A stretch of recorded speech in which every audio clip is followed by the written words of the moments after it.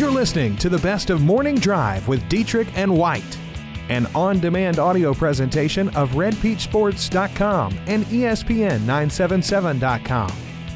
Now here's today's show.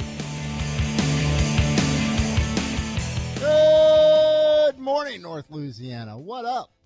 How goes it? Aaron and Jake hanging out here in the Caldwell Banker Group 1 Realty Studio in West Monroe. John Tabor, as always, doing a fabulous job back at the Sports Talk 97.7 headquarters in Ruston. And on the Stuart Shelby Hotline, joining us for his weekly visit, Gus Cattingill, down from ESPN at NOLA. Gus, what's up this morning, bud? Not much, man. How are you?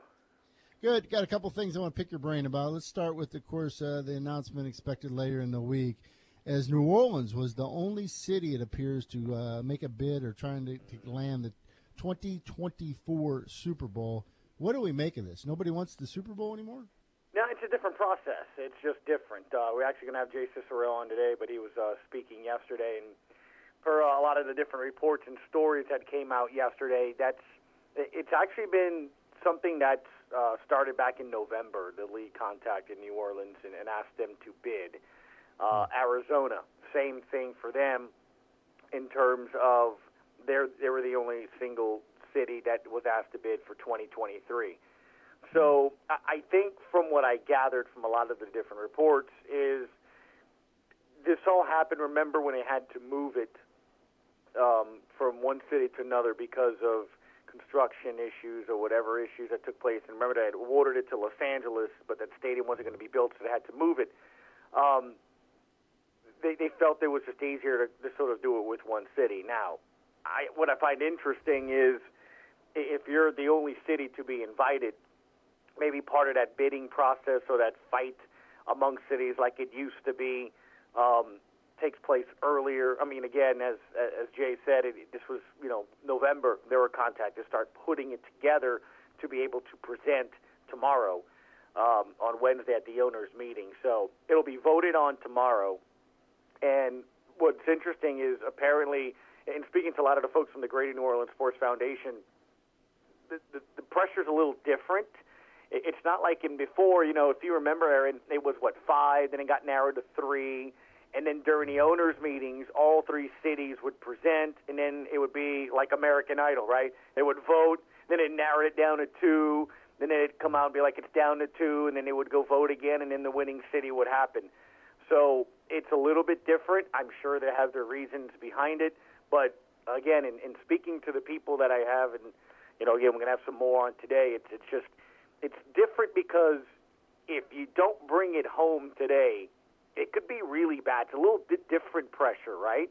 And what's unique about this bid that's different from all the others, Aaron, is if you remember, I probably started when Nick was on with you, and I know Nick and Sean can tell you for years I've said, hey, I want to say the last 3-4 years, several times during that year I'm like, hey, you're going to probably have to start thinking about what you're going to do with the Dome. And it was because, and it's something that Jay Cicero said yesterday a lot, was it's different that you're not having to compete against a new city with a new stadium. Even Zach Streif said that yesterday, and a lot of the players at the Saints Classic, the Hall of Fame Golf Classic, is that the city has been losing Super Bowls the last several times they've bid because they're going up against cities with brand new stadiums. And that's sort of not even the understood anymore. I mean, it's almost projected, right? You build a new stadium, we'll give you a Super Bowl. I mean, that's kind of what, you've heard in the past and seen in the past. So it's sort of a reward for that community for spending billions.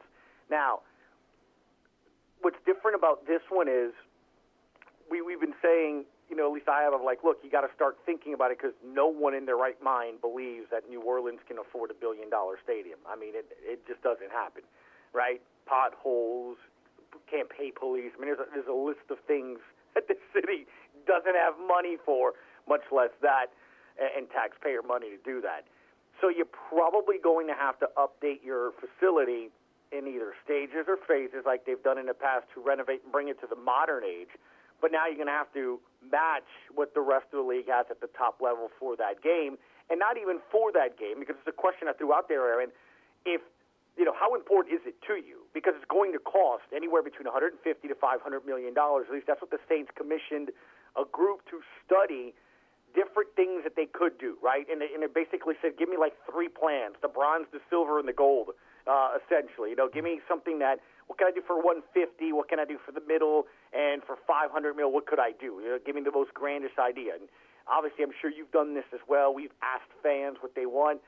I'm going to say 80 to 90% overwhelmingly is natural light somehow, some way, whether it's either retractable roof or the light comes in from the top that it opens up, to the concourses having natural light going in.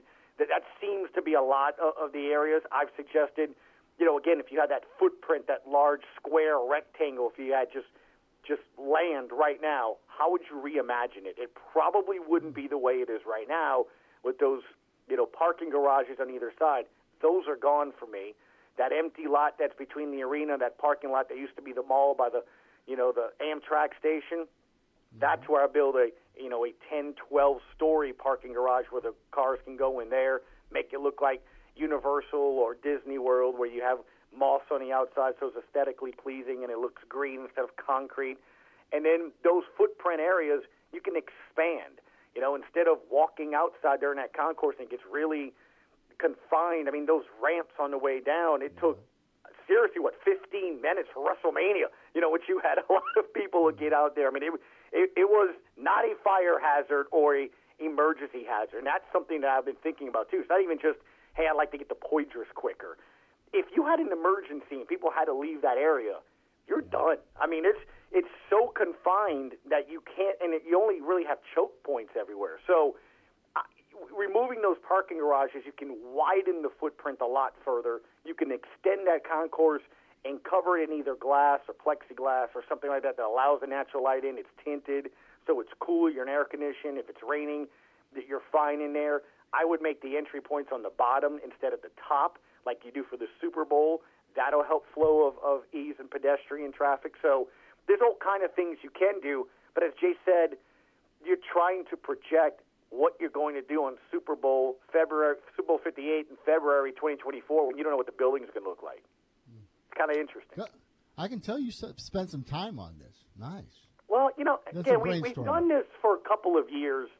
I want to say, really honestly, since I've gone over to ESPN, I've just done it a lot because you could see it happening. The city's lost, I want to say, 3 bids. And it's because of that. And I've had to explain to people, yes, it's unquestioned, right? It's unquestioned. It's one of the best places to have. I brought this up Monday after WrestleMania to people. I had people come in from out of town that I met, people from in town I met. I parked in my wife's parking lot, which is a block from One Shell Square, walked and met them all the way at Lafitte's Pub, which is the end of the quarter, all the way on Escalade. It took me 10 minutes, right? I just walked straight down Royal. I got there, hooked the left, there it is, at the end of Bourbon. Then we walked up Bourbon and had fun. Went in and out of bars, watched adult people have wrestling matches on the concrete. Then we made our way down St. Charles Avenue, hooked her right on Porgers, walked to the arena, and I wasn't dying. My feet didn't hurt. My legs didn't hurt. I wasn't a sweaty mess. My point is you can literally walk the entire area, and you don't need a vehicle. And you're there. You're there in, 15 minutes. It wasn't an eternity, and that's why it's such a great place to have huge events.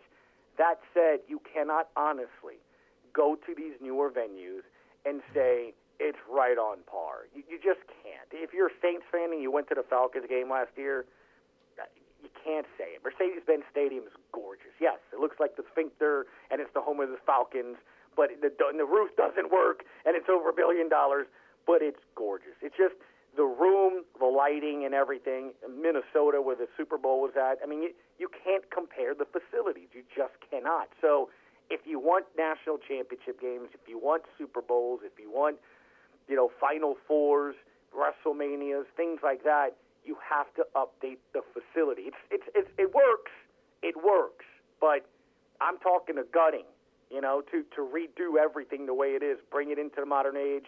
And if you've ever sat in a suite in a dome, you're recessed, right? There's a roof in front of you. If I'm paying that kind of jack, I want to be out. I want to be able to see. I want to be able to see from the roof to the bottom and not be encumbered. I want some of the newer amenities. And we're talking about elevator access. We're talking about electrical. We're talking about fiber optics and being able to place new TVs and all kind of technologies, you're going to need a new structure of some sort. Now, you can use the existing shell, but that's why you're seeing anywhere between $500 million to $150. And in today's money, I mean, think about it, right? The Rams Stadium's now $2 billion, and so you're still coming up short of what you possibly could do from a new structure. But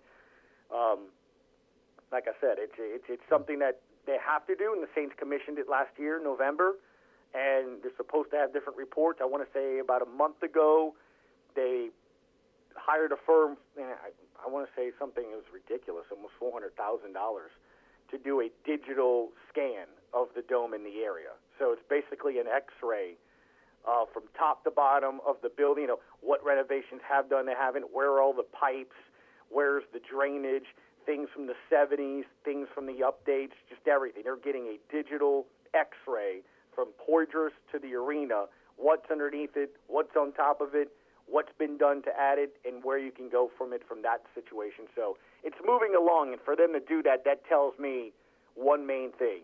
They're absolutely doing structural changes to the facility. They're not just, changing the look of the concourse and the flooring and renovating the bathrooms. To me, when you do a scan like that, again, I'm not an architect. I could be like George Costanza and play one on a radio, but it tells me you're probably going to change the structure, so you want to find out weight load, bearings, all those different things. Saints held a golf tournament yesterday. I went through a number of the interviews. Not a lot of newsworthy things coming out of it besides the fact that Sean Payton was on the driving range and giving a little bit of a golf clinic to some of his running backs. But Elvin Gentry was there also, and, of course, the pesky press asking him questions about Cousins. Did you think he said anything noteworthy in that interview? No, not at all. We had fun with it when I read the quote on the air, and I was like, aha, news, breaking news. He wants them back. Aaron, think of this, and I want you to pay attention to this from here on out. And obviously, with what you do, you read in between the lines, right? Or you read a lot of times it's not said. Of course, general manager and head coach are going to say we want him back. Who doesn't want him back? You want 26-13 back, or 23-13, whatever it is, right? Double. You want that back. Is there doubt, or he's going to be that player? Here's what you haven't heard. And what I haven't heard, and again, I could be wrong, but I threw it out there yesterday. Only one person on Twitter said that Demps was said something back after the injury, said they hope he comes back. But have you heard recently anywhere near, something along the lines of, hey, we have every confidence that Boogie's going to be back to the way he was, or, hey, look, we want him back, and we believe he'll be back. We love the progress. Like, they haven't even commented on the progress. You know what I'm saying? Well, that's a good, because they asked point blank asked him about his rehab and if he thinks he can come back at 100%. And Gentry paused and literally it felt like 5 to 8 seconds trying to think of a good response to that. Exactly, because there's doubt. There's not only doubt, but it's absolutely a negotiation point. And I don't mean in terms of trying to mess him over. But it's a negotiation point. I mean, isn't that what your listeners, and isn't that what you're coming up with? Hey, I'm in, come back. I asked it on our Twitter question last week. Do you absolutely bring back Boogie at all costs, or do you bring him back at the right cost? And to me, it's the right cost. It just makes sense, right? I mean, I can't give you 5 years when I don't know what you're going to be. This isn't shoulder, this isn't ankle, this isn't an ACL, MCL tear, where the Saints just signed Cameron Meredith, who tore 2 tendons in his knee, right? I mean, 2 ligaments, rather. The ACL, and I want to say it's an MCL, too. He had 2, and they signed him to a new contract. He hasn't stepped on the field yet since rehabbing. But there's history, there's medical, background to understand people come back from those injuries. People come back just as strong, if not stronger. Very rarely do you have a player that comes back from those injuries and they re-injure it that way. There is history of people trying to come back from Achilles, and it's not good. Kobe, one of the most athletic people we've seen play in the game, was not the same. He had to adjust his game. Now, he's different. He relied on quickness, jump shooting, dunking. He had to adjust his game. DeMarcus Cousins has never been above the rim. He's never been that. The only thing that I can see that would affect him is running the pace of the court, right? Now, that could be in dropping weight. They could do a lot of different areas. For the most part, his game is, point center, jacking up threes from top of the key or trying to do that. So I think it's a bit overblown in terms of whether or not he can be effective. Look, it's going to come down to this. Can he give me 15 or 20 points a game? That's a big difference now. But if he still can be the guy who can give you 20-plus points a game with double-digit rebounds, okay, yeah. Then this team's not arguing it. The belief is, can they do that or not? And I've yet to hear the coach or GM say, we want DeMarcus Cousins. We believe that he will be the boogie that we've always gotten, and you didn't hear that. And it's a complete contrast of all in at all costs last year at this time, Aaron, when they wanted Drew Holiday. I mean, they went out of their way to let everybody know Drew Holiday wasn't going anywhere. And in contrast, you heard the season-ending presser. You've heard since. Both guys say, we want him back, but there's things in free agency we can't control. And you can, because you can offer 5, and every other team in the NBA can only offer him 4 years. So there is nothing that free agency can do that you can't, because you could control it. So when you say that, you're telling me you're not offering 5, and now it's going to be up to, well, if somebody else bids you higher than that. So I absolutely think in my heart of hearts, they've already told him it's going to be 3 years. Now, is it 3 guaranteed, 4th-year player option? Is it 3 years, 3rd-year player option, which means there's only 2 years guaranteed? And all it takes is one team. I'm telling you, Dallas, if not the Lakers, Dallas for sure is going to offer him a 4-year deal. And if that happens, the Pels have to decide, do we offer that 4-year guarantee max? And then if that's the case, does DeMarcus see it as a sign of disrespect? You didn't do it in the first place. So, like I said, to me, I wouldn't be shocked if you see him be a Mav next year. Great point, Gus. We want to hear more. Where do we need to go later today? It'll be 12 to 3 on ESPN New Orleans. You can check us out. TuneIn Radio app's absolutely free, and always follow me on Twitter at GCAT_17. Have a great week, bud. Thank you. Thank you, man. Gus Kattengill from ESPN New Orleans. Good stuff from Gus, man. He really knew his stuff about the Superdome. Yeah, man. he's been doing some diagrams. Yeah. Layout of the land over That's there. very good. Before we get a break, I want to remind everyone that we're still taking Top 10 Thursday topics. We got one earlier. Do we have any finalists or I think top 10 LSU players. That's what's been suggested multiple times because of Billy Cannon's death. But, we haven't really got anything outside of that. So if you've got something that you want us to tackle, let us know. 888-993-7762. We're back after this. Lane Burroughs joins us at the bottom of the hour for his weekly visit as the Dogs get ready for Rice. We'll be back after this. You think I got a problem? I think you got a problem. I don't understand your logic. You were all bent out of shape, or you're all fired up. You wanted to bet your life savings, of course, on the if you could got the over and under at 6.5. I still haven't seen 6.5, the win total for LSU next year, but you said there is a book or two that has that. Yeah. And you wanted to go all in with Orgeron and Ensminger, especially now with Joe Burrow getting the 6.5. For sure. And you basically almost talked your wife into doing it, but now you can't. You're still working on finding that book with your buddy in Vegas. Yeah, correct? yeah. MGM didn't have it, so he's going to look at a couple other places today. They didn't have any future bets for some reason. But what they do have coming out just recently, and I think one book came out with it yesterday. It's never too early to look ahead to college football in the first week of the season, and already some lines. Yes. Now we're speaking my language. Yes. So if you look at it, and you just said, you upset me.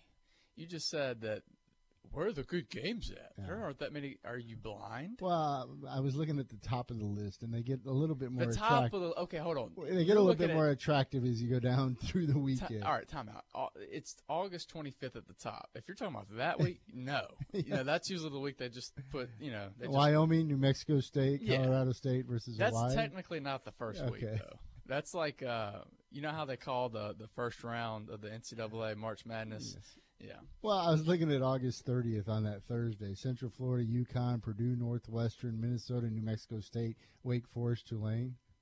Yeah. So if you go further. I was looking at Friday, August 31st, and more duds. Yeah. But then. Now, get to September 1st. Okay. Please. Yes. Now we can talk. Actually, I don't want to skip August 31st, the Florida Atlantic-Oklahoma game. You and Kiffin. My buddy Lane is suiting up. Actually, Oklahoma's favored by 21. That's an interesting. Did you make that argument yet to your wife about naming your, if you have a boy, Lane? Lane Kiffin Martin? Yeah. It was shot down. Okay. We tried. So did you make a firm argument about it? Of course. In everything I do. LeBron? LeBron? No, I didn't make that one. So if you go further down, if you stop sidetracking me. All right, you get to noon. All right, noon kickoff. Yeah. Texas, Maryland. There's a lot of intrigue there. Not a lot, but there's some intrigue there for a noon game. And then you go further down, of course, you got Louisiana Tech, South Alabama. How about the Dogs on the road against South Alabama? They are a 10-point favorite. 10-point favorite, exactly. Keep going down. You get a BYU-Arizona matchup. That's okay. You keep going down, Cincinnati, UCLA. Okay. Then you start to get to the good stuff. Yeah. Washington, Auburn. Yeah. That's a huge one, and that's a 3:30 game. Auburn's favored by 3.5 in that one. And then you keep going down. You get, Ole Miss, Texas Tech. That's okay. West Virginia, Tennessee is very intriguing. West Virginia's favored by 9 points in that one. And then you start to get to the really good stuff with Michigan, Notre Dame. Michigan favored by 1 point. A lot of people believe that this is the year Michigan gets back to national title contention. I'm one of those believers. I never really know what to think about Notre Dame. You always feel like they're overhyped, and then somehow toward the end of the season they're somewhat in the conversation. And then you get to Louisville, Alabama. Now, I wanted to get to this one because Alabama's favored by 27 points. And you think about that and you go, man, that's ridiculous. And then you think back to all the season openers with Bama, and this is usually how they go. I mean, think back to the USC game. Was that last year or 2 years ago? I believe that was last year where they just absolutely throttled USC. Was that 2 years ago? I'm trying. Who they have? I thought it was 2 years ago, and then last year they had. I'll look it up. I thought they had USC last year, but I might be misremembering. Anyway, we all remember that USC beatdown, whether it was last year or 2 years ago, when that was hyped up to be a huge – no, it was Florida State. They had Florida State last year. That's right. So USC was 2 years ago, and they had Florida State last year. And that was close for, a half maybe? And then we all know what happened. You keep going down. Miami, LSU, that's going to be played on Sunday. And LSU. It's awesome. The whole country will be tuned in. This is going to be the primetime game, the game of the day. Yeah, I love the first weekend because you get big Saturday games, you get a big Sunday game, and then you get a big Monday game. That Sunday game is Miami, LSU. Miami's favored by 3. I need a little bit more to put some action on that. Where's the faith in the Tigers there? I mean, I do think they'll win, but I'm not overly confident they'll win. If you're confident you'll win, you still get 3 points. I mean, they're a 3-point dog right now. I get it. I would love if it was 4, I would jump all over it. Let's just say that. And then you look at Monday night, you got Virginia Tech, Florida State. That should be, maybe a top 15 matchup, top 18 matchup between two teams. So, yeah, lots to look forward to. And Florida State's favored by 5.5. I might put some action on. No, yeah, they're favored by 5.5. Yeah, I like Virginia Tech in that matchup. So there you go. There are some early lines, but you got to figure we're in May. I know. By mid-August, they may change a point or two. I'm sure it will. Yes. And then, of course, Joe Burrow comes in, and we're going to hear reports in the fall how he's tearing up practice. LSU's favored. LSU going to be maybe like I should jump on it now. It'll be a pick 'em. Yep. 888-993-7762. It's the Stuart Shelby hotline/text line. Let's take a timeout. Coming up after the break, we always look forward to catching up with Louisiana Tech head coach Lane Burroughs. The Bulldogs head coach will join us after the break as his squad gets ready for the Conference USA Tournament. We're back after this.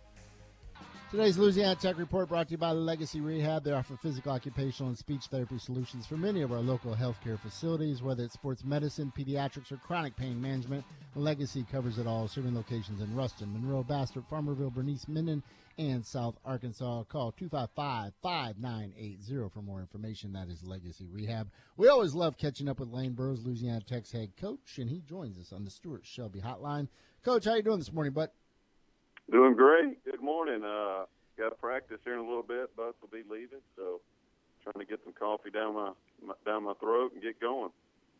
All right, Coach, a number of things to touch on, and let's start here. Of course, this is played in a beautiful facility down there. What are your thoughts on these neutral site tournaments instead of having it at a conference, home sites of teams inside the conference? I'd rather it be at a neutral site. I think it needs to be at one spot. And, I coached in SEC for 4 years, and, that was the talk all year, got to get to Hoover.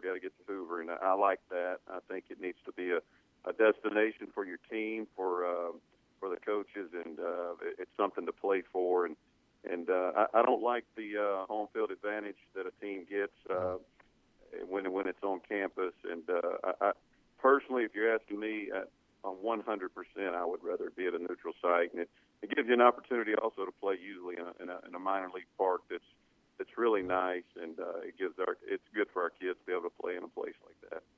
It just has a big time feel to it. Also, I know you got some wonderful parks inside the conference, but I mean that is a gorgeous facility down there.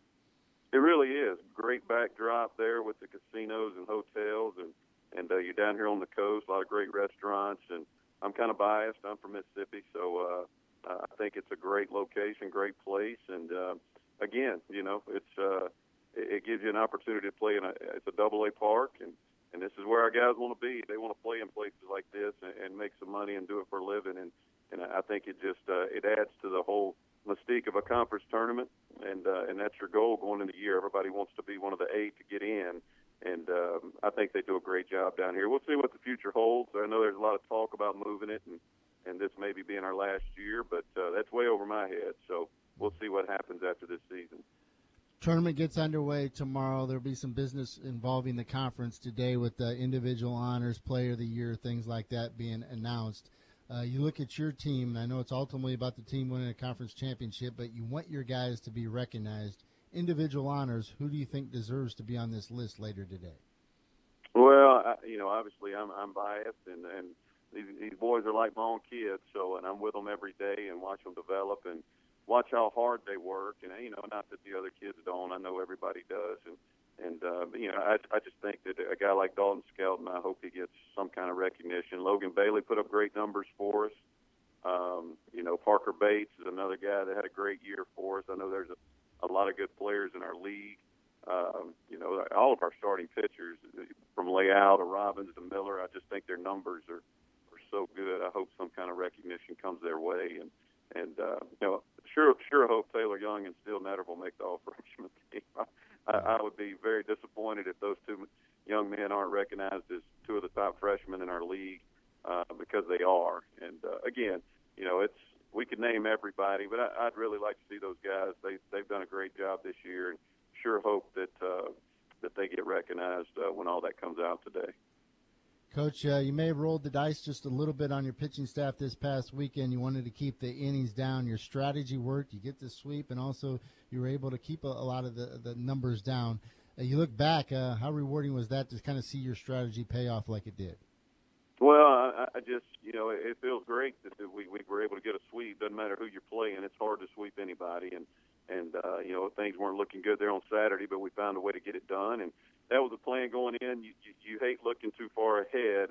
I know I do. I don't like looking big picture and too far ahead. I like playing for the day. And, we did it with Bailey. We had him set for 3 to 4 innings and take him out, and they take the lead. And but our guys battled back and were able to get it done. And now that the series is over, you don't want to talk about it before, but we needed to win all 3 of those games. Let's be honest and tell it like it is. We didn't need to lose to Old Dominion. And our guys were able to fight through it, get it done, and now we need to make some noise this week here in Biloxi. One comment about, of course, that series with Old Dominion, you talked about the comeback. How cool was it to see Dalton Skelton come up in that situation and deliver your guys' first walk-off victory of the year?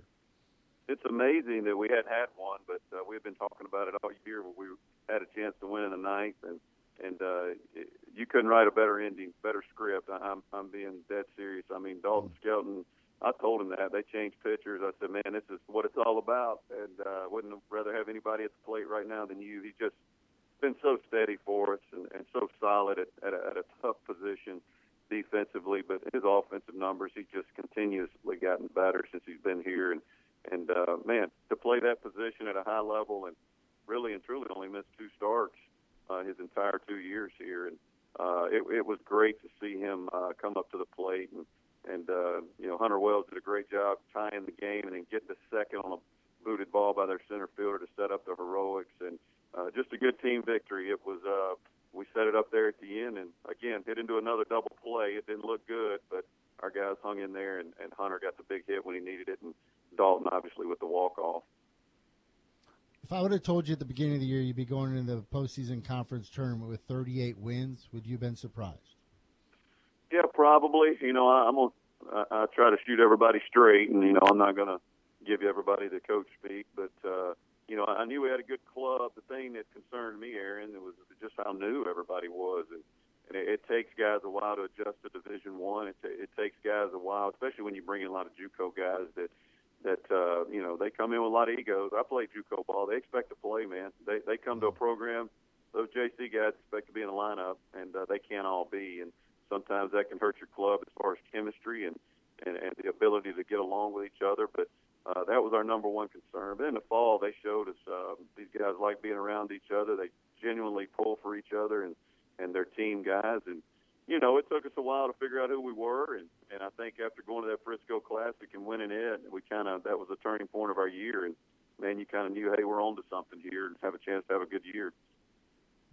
I'm sure everywhere you've been over the course of the last 2-3 weeks, everybody wants to know, well, what do you guys need to do to continue to work on your resume? You look at you guys now with the 38 wins and that, of course, RPI somewhere over 50. What do you have to do in this tournament to make sure that you are an attractive selection for that selection committee? Well, I just give you the safe answer. We need to win the tournament. How about that? That's all I know. That's all. If we win, we'll get in.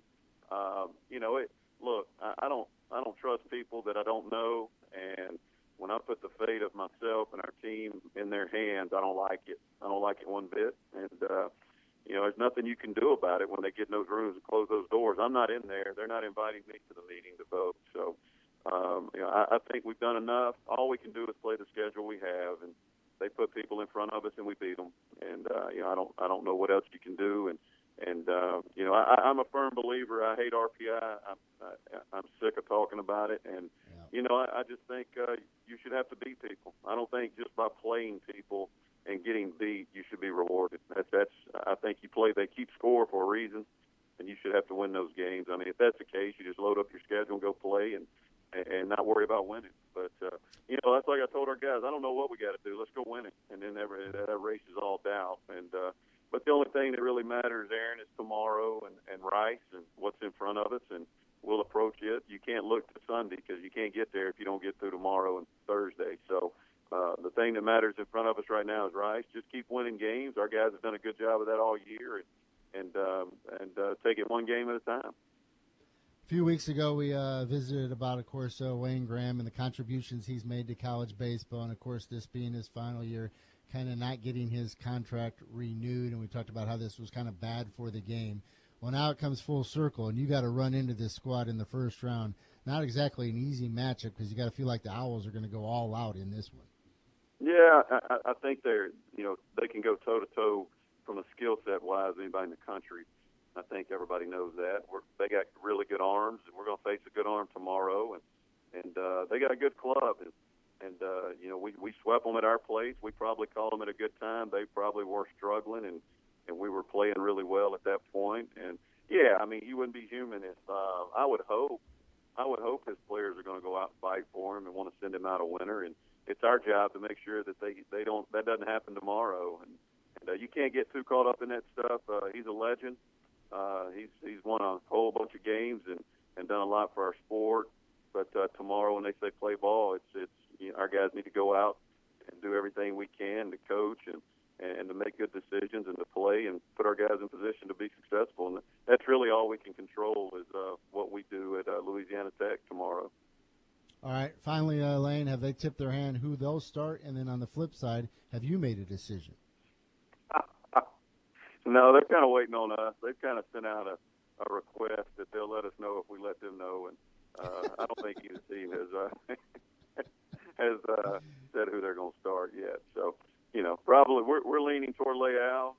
Don't be surprised you see him, but we'll probably make that announcement later on today who we're going to start. So, a little gamesmanship, I guess. We're just trying to be sure we're doing the right thing. I appreciate the time, as always, Coach. Good luck down at the Conference USA tournament. This should be fun. Yeah, Aaron. Thank you, guys. Appreciate you. You bet. Lane Burroughs, head coach at Louisiana Tech. He joins us for his weekly visit. Good stuff there. Yeah, it is good stuff. I can't wait for tomorrow. I'm ready to see how they fare in this tournament. 12:30. 12:30. LSU gets kicked off today. Get the thing started. That is slated, 4:30? 4:30. But you know how these things go. It's probably like 6 or something. SEC Network. Mm-hmm. Mm-hmm. Let's take a timeout. Coming up next, the parting shots in the morning drive. Plus, their guard play is so much stronger. They can basically go 9 people deep and not lose anything. No, and the other guys are like starting maybe 6-man. Right. Maybe if 6-man. Right. Rejected. Don't you bring that weak tot action. You go strong to your mouth, or you don't go at all. Coney and Tots. Grab an extra long chili cheese Coney and Tots for the game. It's not just good, it's Sonic good. Now it's for Jake loves those guys. They're great. We made the argument early in the show, of course, with Dr. Pepper. Basically, they're saying retiring Larry Culpepper. He will no longer be on their ads. I think it was a nice run for that guy, that actor. 4 years, I believe. I never liked him. Well, I've never liked the Sonic guys, man. I think they're annoying. I'll repeat what Brett said earlier. It's different. The Culpepper guy was the same thing. Ice cold, Dr. Pepper. Yeah. Okay, how many times can you say that before it's on your nerves? So you weren't going to do that as a Halloween costume at some point. At least you'd have a costume. What are the Sonic guys? You can just go in your polo. By the way, Russell sent us that. Thank you, Russell. Good job, Russell. Russell was a big fan of that. Said it was the greatest clip ever for Sonic. He said funniest Sonic commercial ever. Whatever. But, no, they have plenty to choose from. They've done some really good stuff over the years. I was excited when they brought them back. What you got for your parting shot? It's a lot better than that. It is time for our parting shots. I deal in reality, Dietrich. I don't deal in some hair-highlighted, Guy Fieri wannabe fantasy land. That's the most negative statement that I hear from fans and media ever. So I'd really rather not have any more questions about, is it okay to lose this game? It's never okay to lose a game. Congratulations. Congratulations. I lost. You lost? Yes. Oh, I was told that you won. I'm sorry. Question en français, s'il vous plaît. I love graduation stories. Do you? Yes. Why don't you? I mean, the hard work, the dedication, and I mean, there's so many great ones. People going back to school after years, and then a lot of times, it involves perhaps a professional athlete, and you're like, well, yeah, right. They're going to go back and they're going to get that degree. Well, that was the case. You may remember T.J. Ford there at Texas. He was a good guard for him. Rick Barnes was his coach, was a huge influence on his life. Well, literally 15 years after he leaves the Longhorns, he returns to the campus of Austin to walk and, of course, to get his diploma. And he calls up his old coach and says, hey, I am graduating. I want you to be there. And both of them were there afterwards. They were celebrating the big honor, the big accomplishment, and they did this little improvised press conference just on what it meant to both of them. No, he would tell you it wasn't easy. We had a lot of long talks where he started saying, well, can I do it this way? Can I do it that way? And the one thing I told him, I said, you got to understand something. Your jersey is hanging in that building, and you have got to have a degree from the University of Texas. And we'd argue a little bit, but he always came back around, and I'm proud of him because he is. I told him, I said, you can never be associated with any other university but the University of Texas, and I'm just really Oh, it's cool, man. But I'm so happy for him, and proud is an understatement, but he deserves it more than anybody. Rick, would you have missed this date? No. When he called me, about a month and a half ago, and he said, Coach, May 19th, I'm walking, and he said, you better be there. And I said, I wouldn't miss it for anything. And I love him. I love him, you know.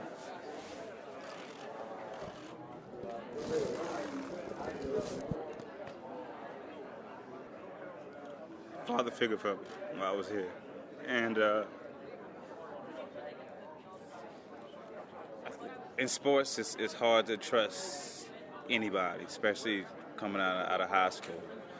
And everything that he had a vision, I trust his vision, and I'm living it. Him and my mother and my father, they had a vision I didn't see, I didn't understand. I just trusted them, and I trust everything and every guidance that they have always given me, even to this day, and I depend on them a lot. P.J. Ford returning to the University of Texas to get his degree after he spent around 9 or so years in the NBA. He was a first-round pick, 8th overall, way back in 2003, there with his former head coach, Rick Barnes. That is good stuff. Mm-hmm. Follow that up, Jake. What you got? Well, I got to wish our man happy birthday, John Tabor. Oh, Tabes, happy birthday. Yeah, happy birthday, Thank Tabes. How old are you, Tabes? 31. That's correct. Yeah. Oh, look at you, Tabes. Colvin says, the Sonic guys are the most annoying guys ever, along with Flo from Geico. Don't compare the Sonic guys to Flo. Come on. I think I like Flo better than That's Sonic disrespectful. Come on. Unbelievable. All right, my parting shot is...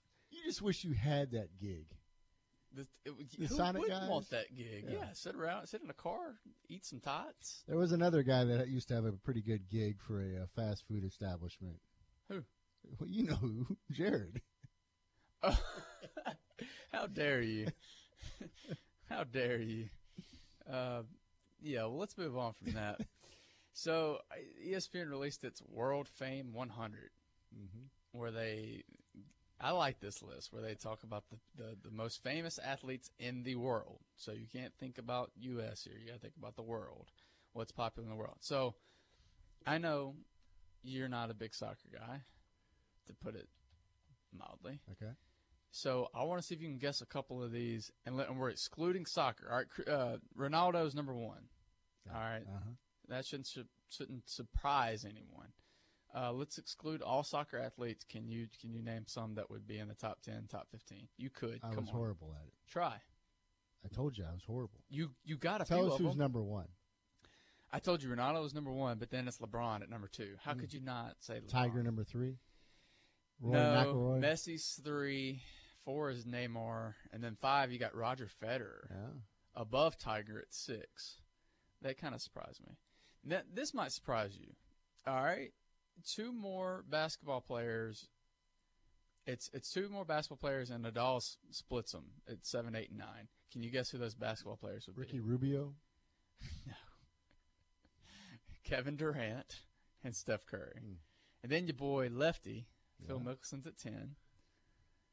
Serena's at 12. All right, real quickly, I want to tell a Serena Williams story. I don't know how Jake failed to mention this because I know he was all in on the royal wedding on Saturday. He got up early to watch it.